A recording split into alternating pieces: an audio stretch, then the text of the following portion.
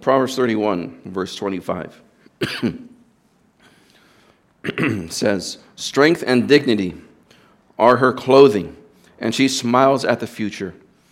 She opens her mouth in wisdom, and the teaching of kindness is on her tongue.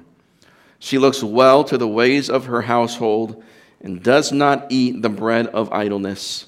Her children rise up and bless her. Her husband also, and he praises her, saying, 'Many daughters have done nobly, but you excel them all.' Charm is deceitful, and beauty is vain, but a woman who fears the Lord, she shall be praised. Give her the product of her hands, and let her works praise her in the gates." Fathers, I encourage you today to encourage your wives, if they are mothers. Encourage your wives, encourage your mother, that what they do is a noble thing. What they do is a valuable thing. What mothers do day in and day out as they make the home the priority in their life, what mothers are called to do if they are fulfilling God's word is invaluable. It is priceless. They ought to be praised in the gates. You should speak well of the mothers in your life. We should honor them and tell them thank you. Not just when they cook a good meal, and not just on Mother's Day once a year. We should tell them thank you often. Mothers, I want to encourage you, don't give up and don't give in. I know it's hard. I have seen my wife toil through the years, giving herself to the work of motherhood. And I can witness and testify that it is no light matter. Yet, at the same time, there is, even though there is much given in motherhood, there is much to be gained in motherhood. The product of the fruit of your labors, if you would do it God's way, you cannot put a price tag on that. My old pastor used to go down the whole list of all the things that a mother does, manager, vice president to the CEO, cleaner, daycare, teacher, chauffeur. Just the list was endless. And if you add up the salary of all those lists, there's no way we could pay a mother for all that she does, right? That's why we affirm mothers are precious. They are prized. And yes, it is the calling of the mother to make her children the priority in her life.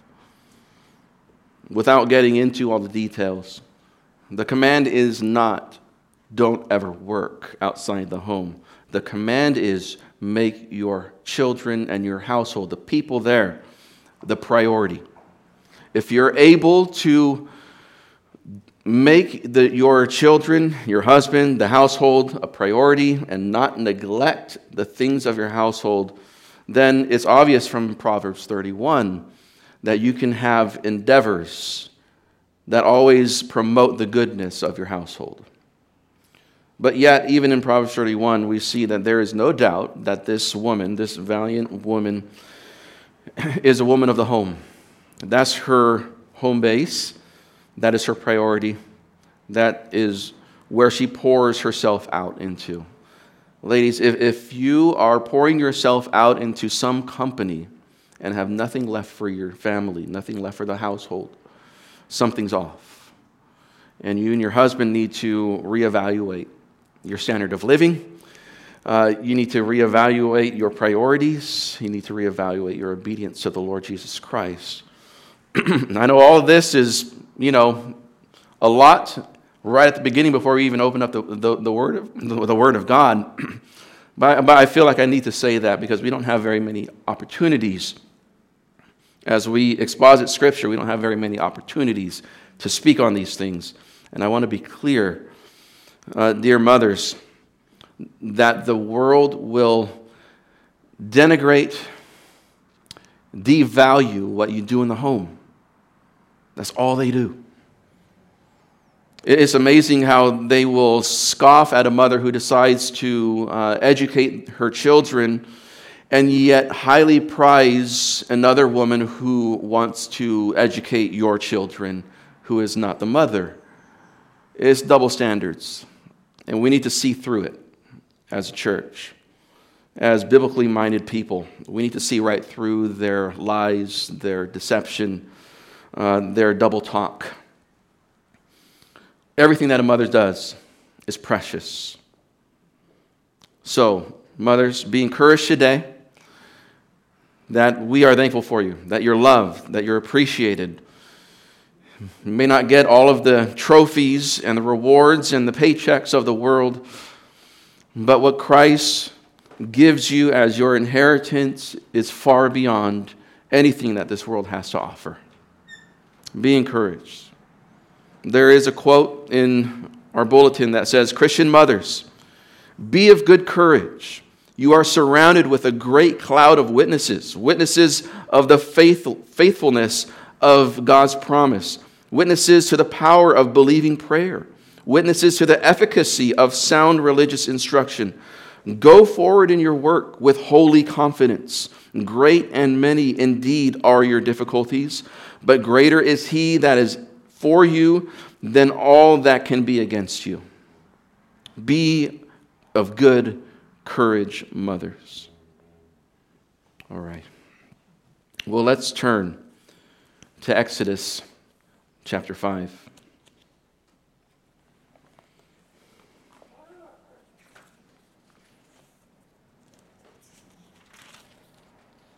Excuse me, Exodus 4. Sorry. Exodus chapter 4 this morning. We're going to be looking at the whole chapter this morning. We're not going to read the whole chapter. We're going to read large chunks at a time as we walk through it. The title of this message, of this sermon, is God's Chosen Instrument. God's chosen instrument.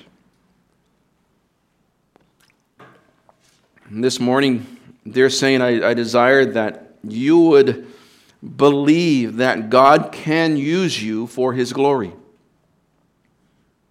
Believe that God can use you for His glory, especially this morning, you mothers. Now, tombstones never tell the whole story, do they? When somebody passes away and they're buried, if they're buried in the ground, there's usually a tombstone. Gives their name, their date of birth, the date of their passing, and maybe a Bible verse or maybe something just about them, a few words to describe the person who passed away. There's always, kind and lofty words describing that person that passed, but it never really tells the whole story, if we're honest, right? They never say, "Here lies so-and-so. He made decent money. He was an average basketball player. He was nice most of the time. He made some really bad choices in his early years, but eventually things turned around." It doesn't say that on tombstones, right? No, that's not really how we usually remember those. And it's right. It wouldn't be honoring, it wouldn't be respectful of somebody to put those kinds of words. But even in history books are written with lofty, kind words, exalting words of men and women of the past. But it's rare that they're brutally honest and tell the whole story. The Bible, however, is clearly not solely written by men, because the Bible portrays its heroes truthfully, warts and all. This gives us great encouragement.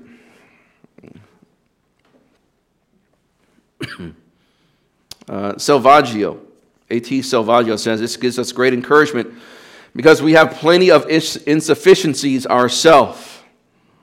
The fact that God enlisted his people in his service who were far from perfect gives us great hope that we too can be useful in his kingdom. So as we look at Moses' insufficiencies this morning, you will likely share at least some of them.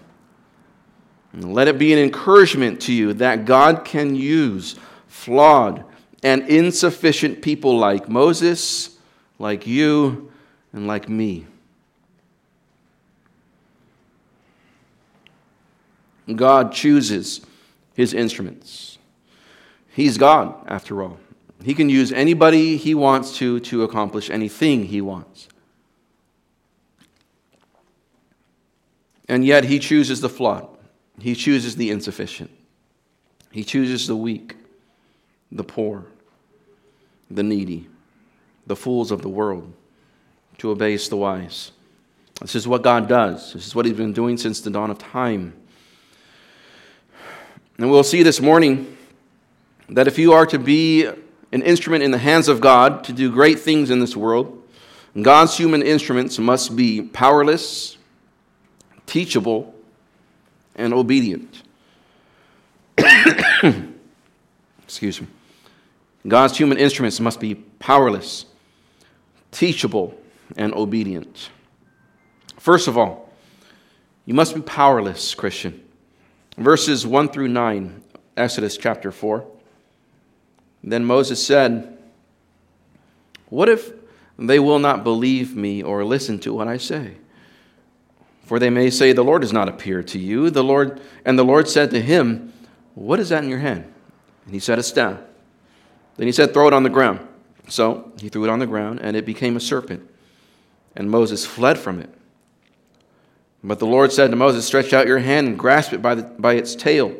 So he stretched out his hand and caught it, and it became a staff in his hand.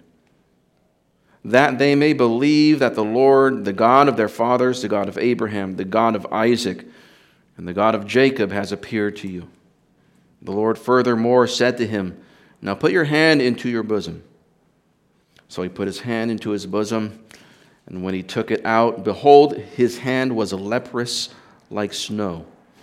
Then he said, "Put your hand into your bosom again."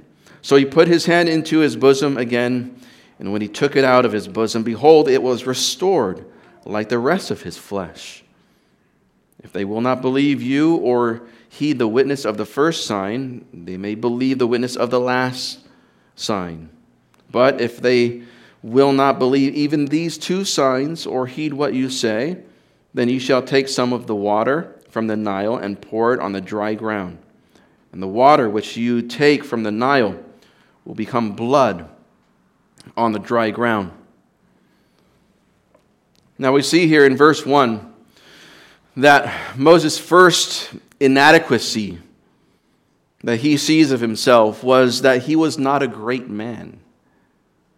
He didn't demand attention and respect. He knew that he lacked credibility with those that God has called him to deliver and minister to. Moses was convinced that the Israelites, in verse 1, would not receive his words. It's as if he's saying,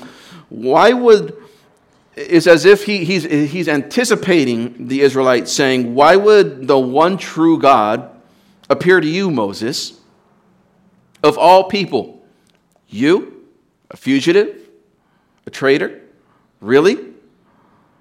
Now, Moses wasn't wrong that he was powerless or inadequate for the task.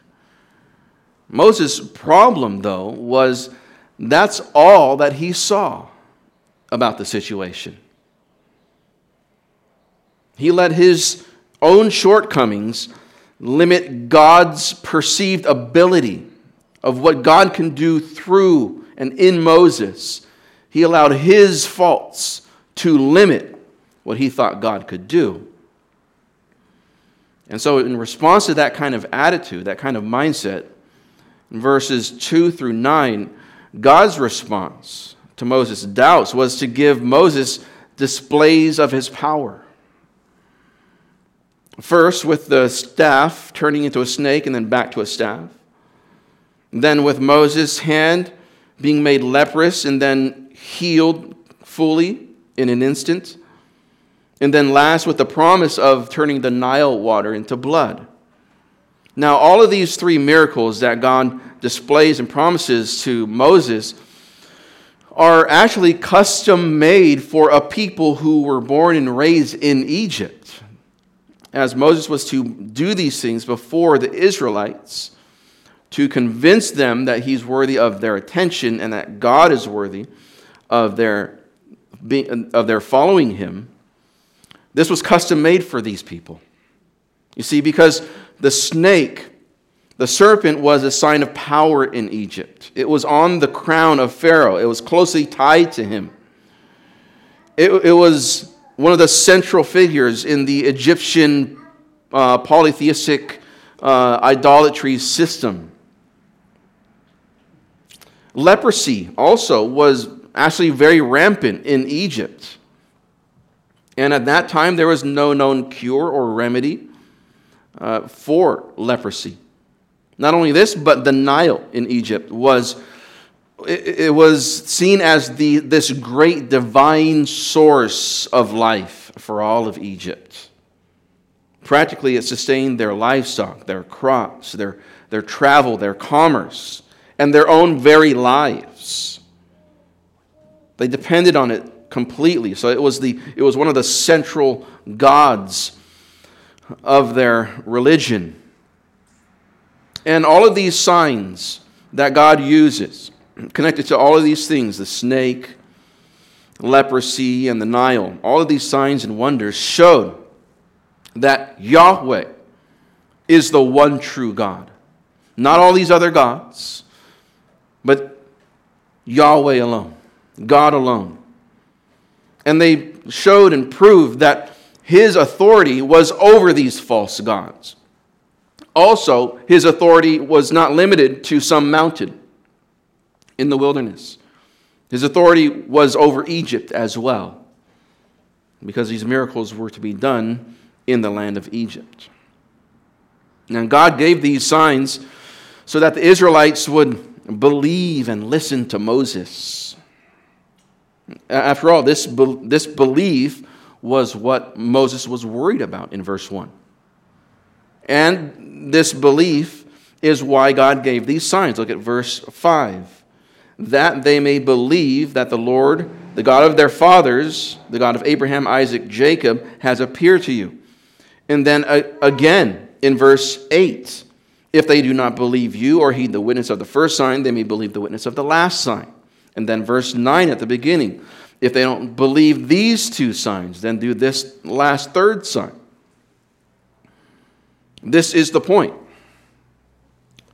God calls us to believe in him, to trust him, and to show it in our actions. God reassures Moses and encourages him for the task at hand. Not by boosting his self-esteem. Not by coddling his self-confidence or his ego. No. He encourages Moses for the task at hand by proving God's power can operate through Moses. That's how he encourages him. Christian, God's power is greater than your weakness. And so be powerless. It's fine.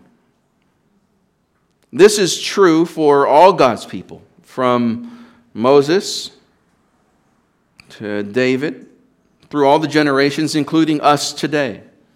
For all of God's people, God's power is greater than our weakness. I must ask you, do you have doubts that God can actually work through you? Mothers, specifically, do you feel weak? Are there times where you feel powerless? Like the calling of God on your life to mother your children is simply too much for you? Women of the church, do you feel like God's calling on your life to have a positive impact as you point the younger generation to Christ, that is just something that you are not capable of? God's message for you this morning is for you not to look inside yourself or to boost your self-esteem. It is to look outside of yourself, to get a bigger view of God. God is the one who called you. God is the one who placed you right where you are.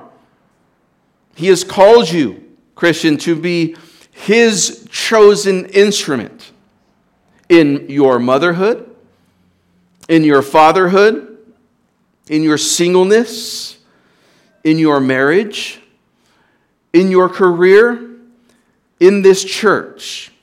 God uses you. So don't limit Him according to your powerlessness. It's not up to you. It's up to Him. He's the one that does the work. 2 Corinthians 12:9 says, Christ reassures Paul, and through him us, my grace is sufficient for you, for power is perfected in weakness. Notice, you want to see the perfect power of Christ in you, then perfect your weakness. Get really good at being weak and dependent on God, and then He'll use you in great ways. And so therefore we should echo the words of Paul in response. Most gladly, therefore, I will rather boast about my weakness, so that the power of Christ may dwell in me. Yes, I am weak. Yes, it is everything in me to get up in the morning and to live for the Lord. I can't do it unless I cry out to God first. Yes, I fail, and I fail often if I neglect the Lord. Without Him, I am a hot mess. Now you might say this morning, sure, I believe God is powerful. Of course, who doesn't? I believe that He can do great things, of course. But it's just that He's probably not going to do those great things through me, you see. Well, I would point you to our next point, be teachable. Verses 10 through 17. Exodus 4, 10 through 17. Then Moses said to the Lord, Please, Lord, I have never been eloquent, neither recently nor in times past, nor since you have spoken to your servant. For I am slow of speech and slow of tongue. And the Lord said to him, Who has made man's mouth? Or who makes him mute or deaf, or seeing or blind? Is it not I, the Lord? Then go, and I, even I, will be with your mouth, and teach you what you are to say. But he said, Please, Lord, now send the message by whomever you will. Then the anger of the Lord burned against Moses, and he said, Is there not your brother Aaron the Levite? I know that he speaks fluently. And moreover, behold, he is coming out to meet you. When he sees you, he will be glad in his heart. You are to speak to him and put the words in his mouth, and I, even I, will be with your mouth and his mouth. And I will teach you what you are to do. Moreover, he shall speak for you to the people, and he will be as a mouth for you, and you will be as God to him. You shall take in your hand this staff, with which you shall perform the signs. Now, Moses' second inadequacy that he sees about himself for this calling upon his life was that he wasn't good with words. He's not a man of words, it says. It's likely that he stammered or stuttered. It's possible that this is primarily because Hebrew was not his first language. Remember, he was raised in Egypt. And so to go to the Hebrew people, maybe there was a communication gap. It's probably a little bit of both. But nonetheless, Moses reasons with God. God, it's obvious, Lord, that I know you're going to do great things, but it's obvious, I would just get in the way. It can't be me. Notice God's response in verse 11. Moses has lost sight of who his God is. And God reminds him, I made you. I created you. I create all mankind. If there is a speech impediment, if there is a flaw, a weakness in your nature, God made it so.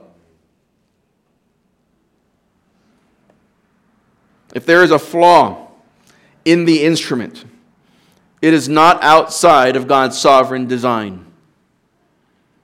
Christian, your personality, your physical limitations, your mental limitations, whatever it might be, whatever weakness or flaw or inadequacy that your mind just automatically goes to when you think about how to serve the Lord or how to live for God, those flaws that your mind goes to are part of God's design for you. He gave that to you. I'm not talking about sinful tendencies. We put those off, we kill those things. But just part of who you are. God intends to use you as you are. In verse 13, Moses yet still remains hesitant. The wording there in 13 could imply that Moses was saying, please, Lord, send someone else. And that might be a stretch, but it definitely is far from Isaiah's response to God's commission. Remember that? Remember when Isaiah said, here am I, send me.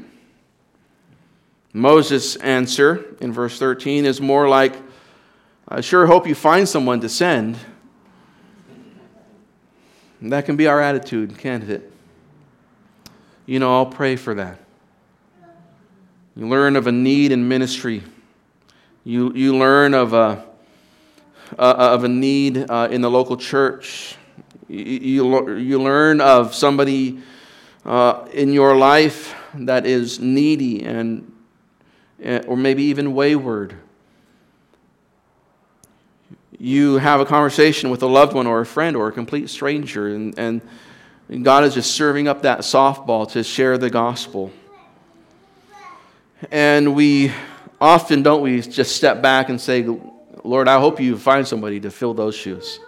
Because obviously it's not me. And we come up with all kinds of reasons why it shouldn't be us. Now, in verse 14 through 17, God's reply to Moses is this wonderful display of this mixture of his justice and his patience. Now, God's anger that it says he has here is right. It's righteous. God righteously burned in his anger against Moses. It was clear, right, that God had chosen Moses. Moses was God's chosen instrument. This, I am sending you. It's already been said. We'll see later on that he continually says, go, go, go. And Moses doesn't go. And so, of course, God in his righteous anger, he burns against Moses. Yet Moses still is stuck in his doubtful hesitancy. So the Lord's anger burned. Yet at the same time,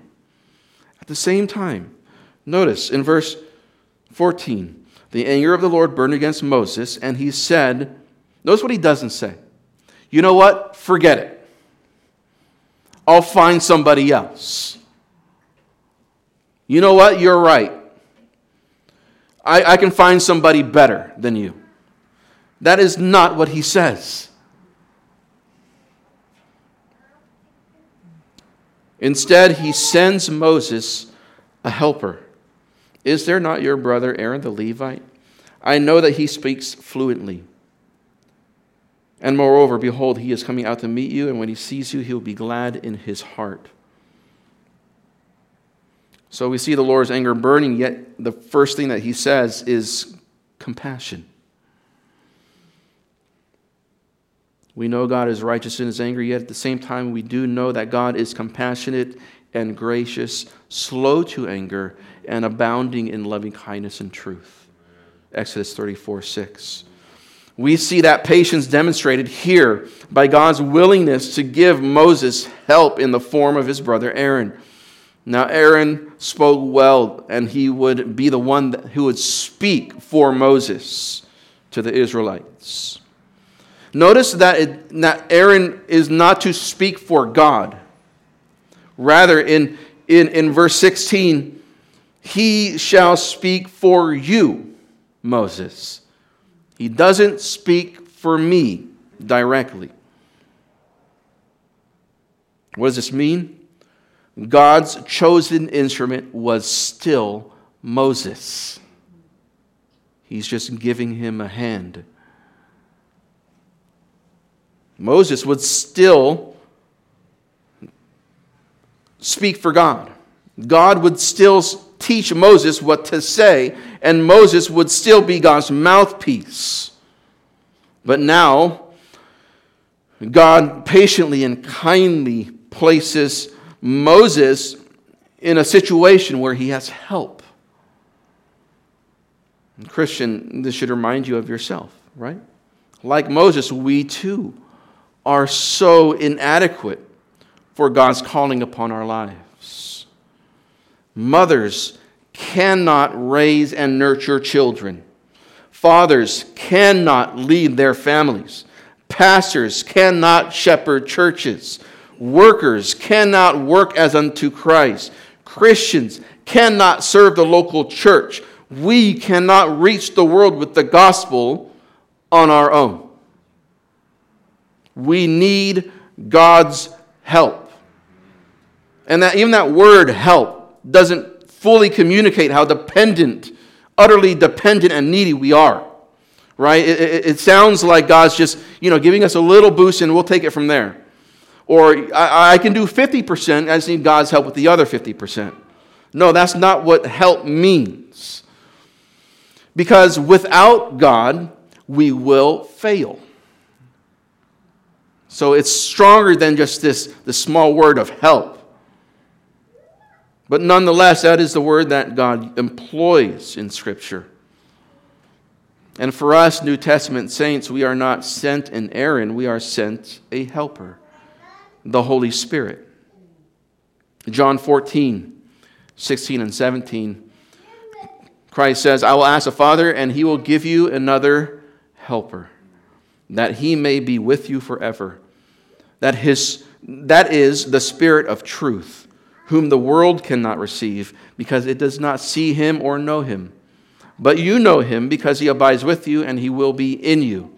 Christ is promising this promise of the New Testament covenant that is exclusive to us as New Testament saints, that the Holy Spirit of God, the third person of the Trinity, will dwell within us as his people.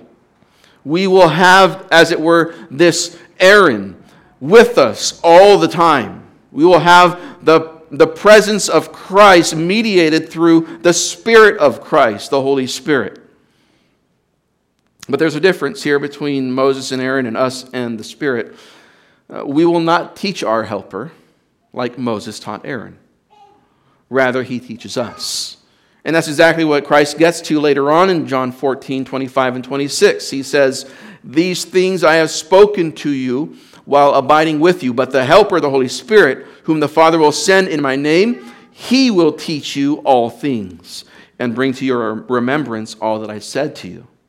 So we see the ministry of the Holy Spirit is to continue to illumine the Word of God to us as his people. as we have the complete revelation of God in these pages of Scripture, He will illuminate it to us. He will enable us to understand it and apply it and value it. And not only that, He will enable us to obey and to live it out. And oh, how we need that enablement, that divine help to obey. And that's our third point this morning. Be obedient. Be obedient. So as God's chosen instruments, we must be powerless, we must be teachable, and we must be obedient. Verses 18 through 26, a large chunk here.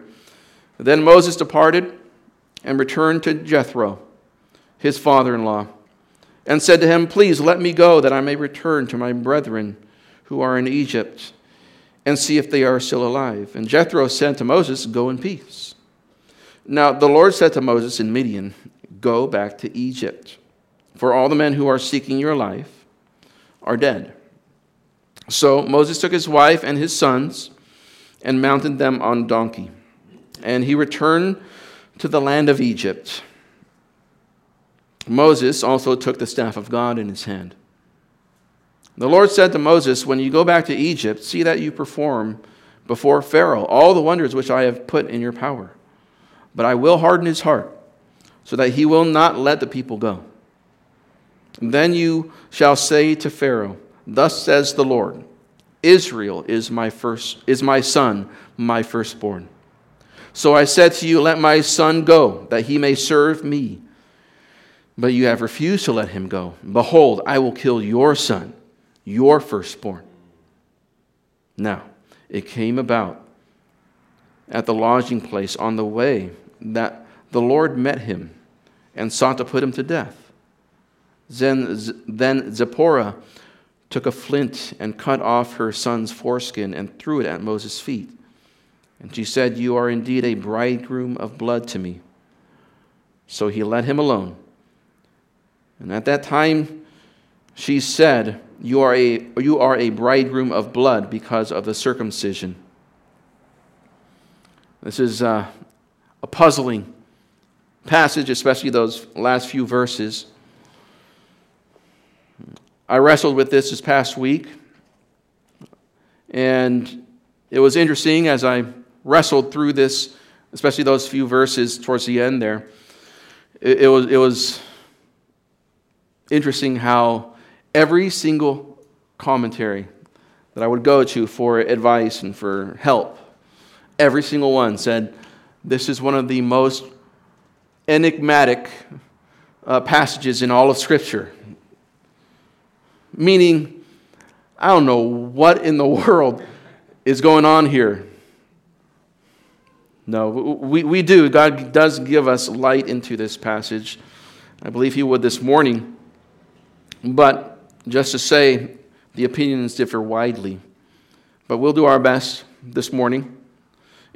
First of all, it all falls under this theme of obedience, as God continually pushes Moses forward in his obedience to Him as he goes back to Egypt.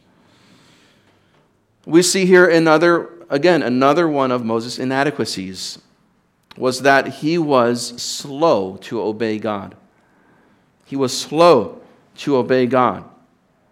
We see here in verses 18 through 20 that Moses goes to Jethro, his father-in-law, and he goes there rightly to get his permission to leave. Since he's been living with him and helping him manage his things, it's only right. It's an honorable thing for him to ask permission and to let his father-in-law know that he's going to take his daughter and his grandchildren away. Yet, at the same time, in verse 19, we see Moses is still hesitant, it seems, to go back to Egypt. Look at verse 19. After verse 18, Jethro said to Moses, "Go in peace." Now the Lord said to Moses in Midian, Go back to Egypt, for all the men who were seeking your life are dead. Seems like Moses was fearful. He was a fugitive after all. And it seems to have been passed down to the next Pharaoh. Keep an eye out for this Moses guy. He's trouble. If you see him, bring justice on his head, kill him because he killed one of our people, the Egyptians. Seems like Moses is aware of that. He's fearful of that. And so it appears like he is still hesitant because God still has to say again to Moses, go. Because those people that were going to kill you, they have all passed and you have nothing to fear, Moses.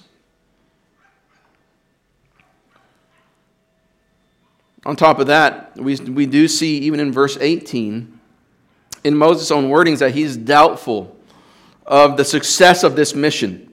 Verse 18, please let me go, that I may return to my brethren who are in Egypt and deliver them out of slavery. No. It says, and see if they're even still alive. Moses is doubtful that there's anything to go back to. Moses is doubtful of the success of the mission. And so we see this attitude of Moses. He's just slow to obey, doubtful of the success of the works of his hands. And again, as I mentioned before, this is in addition to Moses' words of hesitancy and doubt throughout the last two chapters. Chapter 3, verse 11. Moses said to God, who am I that I should go to Pharaoh, and that I should bring the sons of Israel out of Egypt? Verse 13, Moses said again to God, behold, I am going to the sons of Israel, and I will say to them, the God of your fathers has sent me to you, and they will say to me, what's his name? Chapter 4, verse 1, as we saw already this morning. What if they will not believe me or listen to what I say? Verse 10, chapter 4. Moses said to the Lord, please, Lord, I have never been eloquent, neither recently or in times of past. I'm slow of speech and tongue.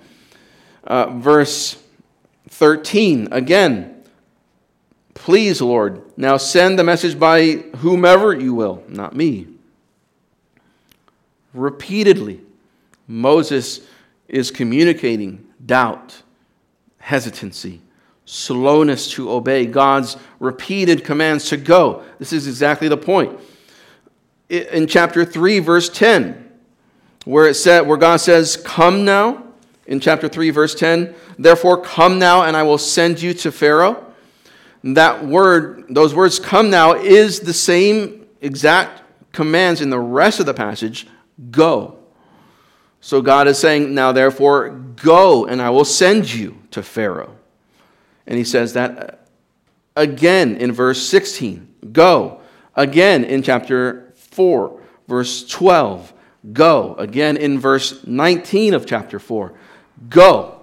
This is the fourth time that God, in the same conversation, has had to, or in the same string of events, that God has had to command Moses to go. Again, Moses is slow to obey God. Now that brings us to verse 21 and 23, where as God patiently deals with Moses, sending him to Egypt, he gives Moses more assurance of his desire to save Israel. He says, not even the opposition of Pharaoh, the ruler of the greatest empire on the face of the earth, could not stop the great I am. I will deliver my people. Now we will address this topic of I will harden his heart. This is a phrase that is repeated throughout Exodus, so we don't have to spend time looking at it now. We will address it later. The sovereignty of God, the work of God in the life of sinners, but yet the sinner's responsibility before God for being hard in their heart. Both are true. And God is just and right in that reality. But we'll address that to greater depth at another time. Otherwise, mothers will not be able to be celebrated today. There's much more in this passage that we need to get to. But nonetheless, not even this great ruler, Pharaoh, can stop God in his love and his care and his plan of deliverance for his people. Why? Look at verses 21 through 23. Verse 22. Israel is my son, my firstborn. Verse 23. Let my son go that he may serve me. Israel was God's firstborn son. 3 times God refers to Israel as his son in these 2 verses. What does that mean, though? Well, as a child of the Father, a son is the object of the Father's love and care and protection. And the firstborn son in ancient times was the one that was especially given an inheritance. The firstborn son in ancient times was a primary representative also of the father and the family name. So the firstborn son not only received and could expect the love, care, and protection of the father as his son, but also being the firstborn, he was put in this place of special honor and responsibility. This is how God sees his people. This is how he saw Israel. This is how he sees us in Christ, the perfect Israelite.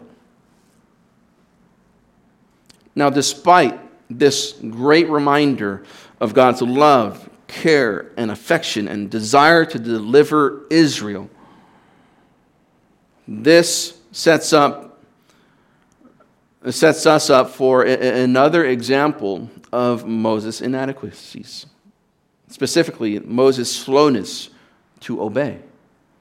In verse 24 and 26 through 26. Let's read those verses again. Now it came about at the lodging place on the way that the Lord met him and sought to put him to death. Then Zipporah took a flint and cut off her son's foreskin and threw it at Moses' feet, and she said, "You are indeed a bridegroom of blood to me." So he let him alone.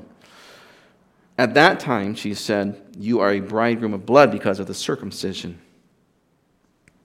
Now, this wording of firstborn son, the language of God's son and Pharaoh's son, this communication of this covenant, relational kind of love that God has for Israel, all of this should have reminded Moses about God's covenant love for Israel, his son.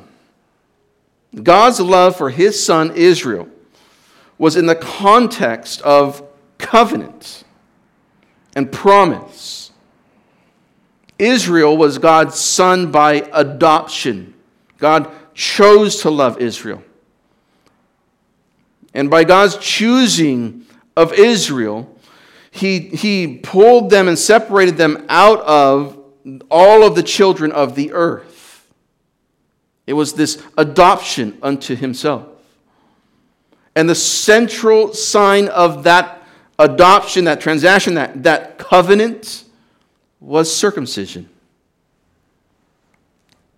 Remember who the first, you could say, in a sense, the first Israelite was? I know that's not the right way of saying it, but in a sense, the father of the Israelites is Abraham. He was the first child of God, as it were, adopted out of the children of the world. And it was with this man, Abraham, that God established his covenant, the Abrahamic covenant. And the central sign of that covenant was circumcision. In Genesis 17:9 says, God said further to Abraham, "Now as for you, you shall keep my covenant you and your descendants after you, throughout their generations. This is my covenant, which you shall keep between me and you and your descendants after you. Every male among you shall be circumcised. Now, he goes on through verse 14, but that's the main point. This covenant that I have with you shall be signified by this act of circumcision on the male children. This is something that will separate you from all of the other Gentiles, all of the other pagan peoples, all of the other people who are not my people. My people will be known as my people, and the sign of that will be circumcision. This is my covenant with you, he says. And this sign of circumcision, the sign of the covenant, was to be done throughout the generations. That includes Moses. Now, Moses had either forgotten or neglected God's clear command to circumcise his son. Gershom, his son, was not circumcised. And so because of this, in verse 24, God disciplined Moses, bringing him near to death, it says. And who came to Moses' aid in that moment? Who helped Moses obey God? Mom. It's interesting. Verse 25, Zipporah circumcised Gershom, their firstborn son.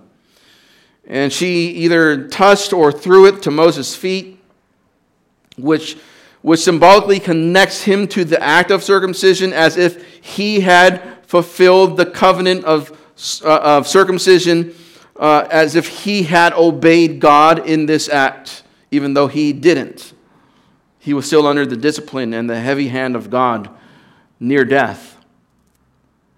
But yet Zipporah, she, for whatever reason, and however we are not clear, she knew about this covenant. She knew God's expectations. She knew the command. She knew that they were living in disobedience. And so she helps her husband, Moses, obey the Lord. She protects her household by taking action and bringing her family, her household, more and more under obedience to God. So the result is, in verse 26, God left Moses alone. He left him alone so he can go back and go on to going back to Egypt. Christian, if you want to be used by God, if you want His power to be evident in your ministry, if you want Him to help you, if you want Him to teach you, if you want Him to speak through you, you must obey Him. This is the theme of this section. This is what Moses showed that he is still working on. But God is teaching him, you must obey me. You must identify with me through circumcision, through my covenant that I have with you. You must be my people, and you must be a people that live by my word. That's what God is communicating. Now for us, the first act of obedience is to repent and believe in the Lord Jesus Christ for your salvation from sin and judgment. That's the first act of obedience because He commands you, repent and believe. Right? So obedience is how you start the Christian life. But it must not end there. Your first act of obedience as a Christian is to get baptized. The New Testament sign of our covenant with God, the new covenant. And as a Christian, you must continue on in a life of obedience to God. Now, you don't have to be perfect in order for God to use you. Just look at the rest of the chapter, verse 27. Now the Lord said to Aaron, "Go and meet Moses in the wilderness." So he went and met him at the mountain of God and kissed him. Moses told Aaron all the words of the Lord with which he had sent him, and all the signs that he had commanded him to do. Then Moses and Aaron went and assembled all the elders of the sons of Israel. Moses spoke all the words which the Lord had spoken to Moses, and then he performed the signs in the sight of the people. So the people believed, and when they heard that the Lord was concerned about the sons of Israel, and that he had seen their affliction, they bowed low and they worshipped. In very quick style, where this event was anticipated and commissioned and described for 2 chapters, chapters 3 and 4, in just a handful of verses, it happens. It comes to fruition. At least phase 1. But nonetheless, we see Moses was slow to obey in so many aspects of his life. But yet his trajectory was that of obedience. His loyalty lied with God. And so God used him. Notice their response. With all the doubts that Moses had, right? Notice how quick the response of the people is. So the people believed. In verse 31. They did what God told them to do, Moses and Aaron, and they just believed. And they worshiped. They bowed low and worshiped God. It doesn't seem to be a fight. Doesn't seem to be this back and forth between Moses and Aaron and the people. It's just God fulfilled his promise. I'm going to use you. You don't have to be perfect for God to use you. But the question is, who's your master? What's the direction of your life? Is it obvious to others that you are a Christian? If not, then you need to go back to step 1. Repent and believe.